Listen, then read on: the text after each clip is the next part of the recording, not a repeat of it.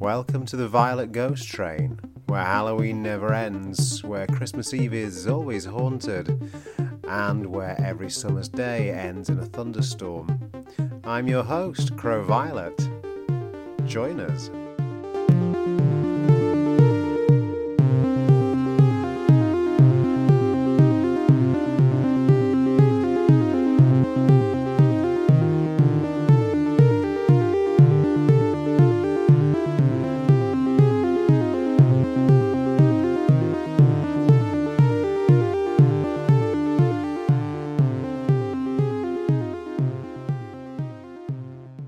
Good evening then, oh my precious blue and yellow sapphires.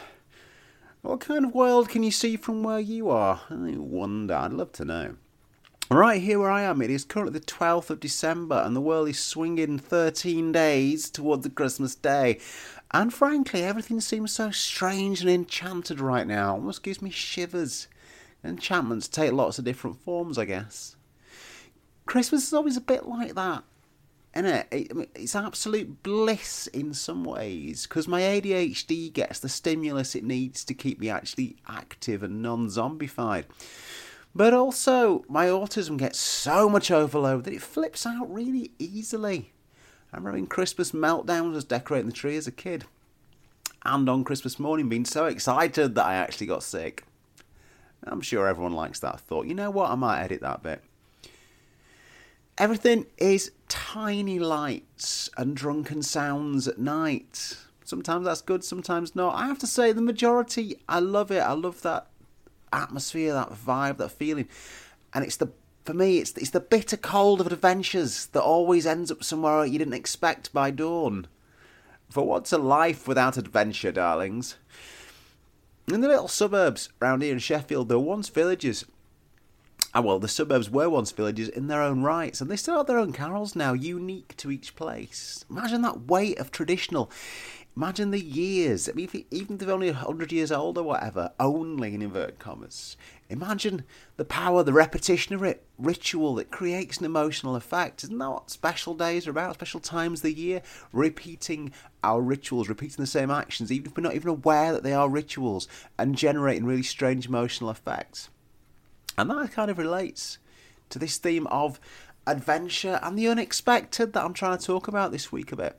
Adventure, the simple joy of not knowing what's going to happen next. When you find out that moment when the well-worn streets that you've crossed constantly throughout a year, they're suddenly unknown and unexpected. Because you never know what's coming sometimes. Hopefully it's a good thing. And that's another thing that happens at this time of year, isn't it? It's a festival of misrule, an aspect that I think sometimes has been a bit neglected. This is the time when everything gets reversed and made strange. That can just mean the horror of appalling office parties, but who am I to judge? I've known people who found office parties absolutely heavenly, to vaguely paraphrase Emmerich Pressburger. I never found heaven at an office party. It's not really that unpredictable, that, is it? Have you met me? If you have, hi. The Festival of Misrule, then. I mean, traditionally, a lot of this would have been the Feast of Fools, which is on the 1st of January. But if you want precise and accurate historical and folklore details, go and find a halfway decent podcaster. Because I'm all about effect and emotions and drama over here, as I'm sure you've gathered by now. In my extensive research on this, which involved a book on folklore, The Law of the Land, I forget who that's by, and as many as 2 tabs open on Wikipedia, I've noticed there's bits of confusion, as usual with sort of ancient festivals, especially ones that date back to Roman times. There's a bit of confusion about what actually happened. There's at least one version that says that the Festival of Misrule and the Feast of Fools would end with a sort of Year King human sacrifice, Wicker Man style. But that's James Fraser saying that, and I've never quite trusted Fraser for some reason. I don't quite know what his sources are occasionally. It was apparently also associated a little bit with genderqueer, or very prototypical early period genderqueering, shall we say. By which I mean, in Roman times, sort of 300 AD, something like that, cis male soldiers dressing as women and getting very into it by all accounts and what I've read. And I can't decide if I think that's great, or if I think it's great in a drag way, or if it's just annoying and it's like the drunken lads you see out in dresses for a bet downtown. A bet. Yeah, right, a bet. Like, yeah, I bet I look hot in this. That's a really poor joke, I'm sorry. But in this way are just another few more trans eggs cracked and released from captivity. We can see this theme of misrule as well in Shakespeare. Twelfth Night, in fact. For those unfamiliar with Twelfth Night, it's set in May, but it's called Twelfth Night because it was designed to be performed at the end of the Christmas misrule revelries. It's a play all about misrule. It's a play about disguise and reversals of all kinds. You know, the oppressive boss characters were all, you know, the specific oppressive broth who is very puritanical, and a few others as well. But they all either end up looking daft or getting locked away in error. And you get sort of elderly titled types who are supposed to be respectable, causing wild chaos instead. But best of all in Twelfth Night, grief becomes lust, quite frankly, as characters shift from kind of tragic despair to basically having the raging home for each other, which is a bit I especially like. And weirdest of all, I always like to think the end of Twelfth Night is my favourite bit, weirdly, for all the daft stuff and comedy that happens in it. Shakespeare chooses to finish Twelfth Night in a really interesting way. After all this fun stuff's happened, he reminds the audience that the season's about to an end and you've got to return to the world of the wind and the rain. There's a song of that name at the end of it. It used to trouble me when I was a kid, when I first saw Twelfth Night, because I was that kind of kid. But it used to trouble me a lot, and it troubles me a bit less now. I think it bothered me, the wind and the rain thing bothered me when I was a kid because of the sadness implicit in it, that wonderful times have to end. It troubles me less nowadays because, you know, firstly, I'm doing the whole Zen embrace impermanence thing. And secondly, I think wind and rain are just fine for dancing anyway. Dancing in the wind and the rain with everyone that you love. The people closest to my heart are such good dancers, darlings. There's a set of social conventions there. See, there is a point to all this. There's a set of social conventions that say we can't have misrule and delight in our lives apart from 2 weeks in December and maybe a bit in August. Well, to hell with that. To tinselly hell with that. Leave your tree up all year and do what thou wilt, I say. See, it becomes socially acceptable in December to do stuff like, for many people, drink in the mornings, to eat an entire chocolate orange by lunchtime. That's probably 5 a day, surely, a chocolate orange. I'm suddenly remembered of like Terry's chocolate lemon, which just wasn't successful. No one seems to remember Terry's chocolate lemon. They're really nice. I liked them a lot. But yeah, I got distracted thinking about chocolate lemons then, and all these people letting go of their inhibitions at this time of year, the things they normally hold to all year long. Why do you hold to that all year long? Kissing that person, staying out that late, wearing that outfit, the very essence of misrule, I suppose. The chaos that part of us craves gets out of play, doesn't it? But why only once a year? Why only at these times, once or twice a year? Why? What do we have to lose by completely embracing misrule and going on endless vacation? Because I do find it a bit sad. And I don't want to come across as all superior or anything, but what's stopping you kissing whoever you want anyway? If they want to kiss you too, what's stopping you? Believe me, it is never good to wait to kiss someone for that long. And yes, that bit is about you. Hi. Ahem. Why do you wait until December to wear that outfit? You put it on for work if you want to. I mean, there's always consequences of actions, but I decided a long time ago that I wouldn't live a life waiting for Christmas. If we want presents and a tree up in June, we are going to do that, which, that's about a 50% euphemism, but you can decide what it's for. Christmas TV then as well. What am I watching at the moment? Well, clearly it's December. I'm watching the Box of Delights. Now, naturally, most people listening to this, pretty much everyone listening to this, only about 20 of you, will surely know Box of Delights really well. I'm not going to go into massive detail about it, but oh my God, that cast every year, it still gets me. Especially Patrick Troughton. How amazing is Patrick Troughton in the Box of Delights? It's fantastic. The fact it's a TV show for kids from the 80s that features both Herne the Hunter and evil jazz-age fancy witches. And I'm continuing my Ghost Stories for Christmas marathon. I think I will do The Signalman on Christmas Eve. That's a statement I should probably rephrase, isn't it?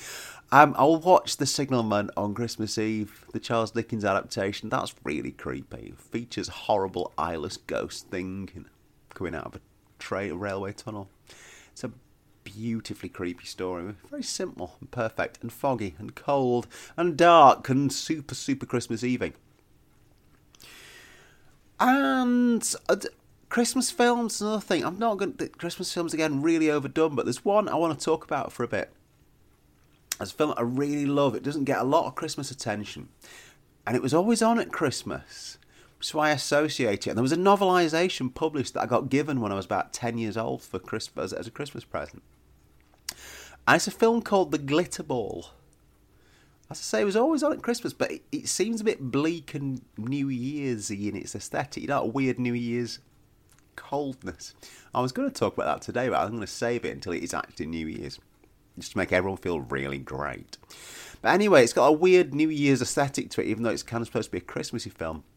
It's made by the Children's Film Foundation. It's about an hour and 15 minutes long, an hour and 10 minutes. I'm not going to talk masses about it because the plot summary is just genius. I wrote a plot summary for it, which is completely accurate. And if you've not seen it, this is like a beautiful thing. Right. It's a Children's Film Foundation film about two kids who meet a sentient ball bearing with telekinetic abilities in this kind of very bleak public information film style, shot on 16mm Newtown in 1977, and they get into a feud and a fight with a local thief while they're also getting chased by a sinister RAF van with radar on the roof that screeches round the streets like the Sweeney Took Up TV license detecting or something. Yeah, that really does sum it up. It's about a sentient ball bearing, literally. It's stop motion animated for a lot of it, or like reverse footage. So, you know, you bounce the ball down the stairs and wind the footage back so it looks like it's going upstairs. It's a really, really odd film, really strangely bleak and quiet, but it's also really Christmassy because it is a glitter ball. And it kind of looks like a Christmas tree bauble as well as a ball bearing. It's a really odd film. The climax, spoilers, don't care. Thousands of glitter balls attack the villain, and that's actually kind of creepy and oppressive. Again, in this sort of very bleak, fluorescent, light-lit 70s supermarket. It's a really, really odd... It's like a Winter of Discontent version of E.T., but with ball bearings. Actually making myself laugh with that description. Seriously, it turns up on Talking Pictures TV a lot. I don't have access to that anymore because I've destroyed my TV licence over anger at the transphobia inherent in the BBC. But maybe you haven't. Maybe you can find it. I think I've got it. I've got like copy. I've got at least 2 copies of the Glitter Ball and the book it's based on. That's hilarious. Oh, this is my actual life. Oh, and right. It's all. I mean, the whole dementedness of it is beautiful. It's all rain and rust and cold air, and like everyone's breath's a bit steamy because it's so cold, and they filmed it obviously, and it's got that sort of feel like it's just after Christmas, like I say. But rain, rust, cold air, and pylons. It's got so many pylons in it. There's so many pylons in this film, and actually, there's one point where a pylon is a huge plot point and features massively, and the aesthetic of it. It's that weird fusion, not folk horror, but it's that same kind of fusion, like the way Newtown sort of fade out into countryside, and then you get the pylons in the fields, but you turn a corner and you're back in some little sort of shopping centre place. Ah, how can you not love it from this description alone? God, what is the Glitter Ball if you've got nothing better to do for an hour? You know, it's not Mulholland Drive, but I like it. It's a nice Christmassy movie to watch in the mornings when you're eating your chocolate orange and having your whiskey. Oh, sherry. I'm going to make a note for myself. Get a bottle of sherry in. Sherry and port. Yeah, they're Christmas drinks, aren't they? Let's get sherry and port in. Does anybody else want anything? Oh, you're not actually here, are you? Damn it. Why aren't you all here? God, even right laugh. But anyway, it was a very quick ghost train this week, because I'm a bit tired. But there are 12 days to go, or 13 days to go. Well, it'll be 12 days now, nearly. And I think I actually love it all this year. It varies. My mileage varies on Christmas, but this year I think I really love it all. The whole presents under the tree. My tree's all red lit, it's really good. Mince pies and that full-on Dionysian insanity. This is what I want, and I intend to go for it and enjoy every second. If you want to kiss somebody and they want to kiss you too, do it. And you absolutely can get away with that skirt, darlings. And if you can get your puritanical boss locked into a cellar for creepily stalking to someone... Stalking to someone? For creepily stalking someone... I'm not even going to bother editing that. I'm really lazy today. Feel free to do it. Smash down the class system and turn grief into raging lust tears. I will be back soon, my darlings. Misrule the rules. Ave Saturnalia.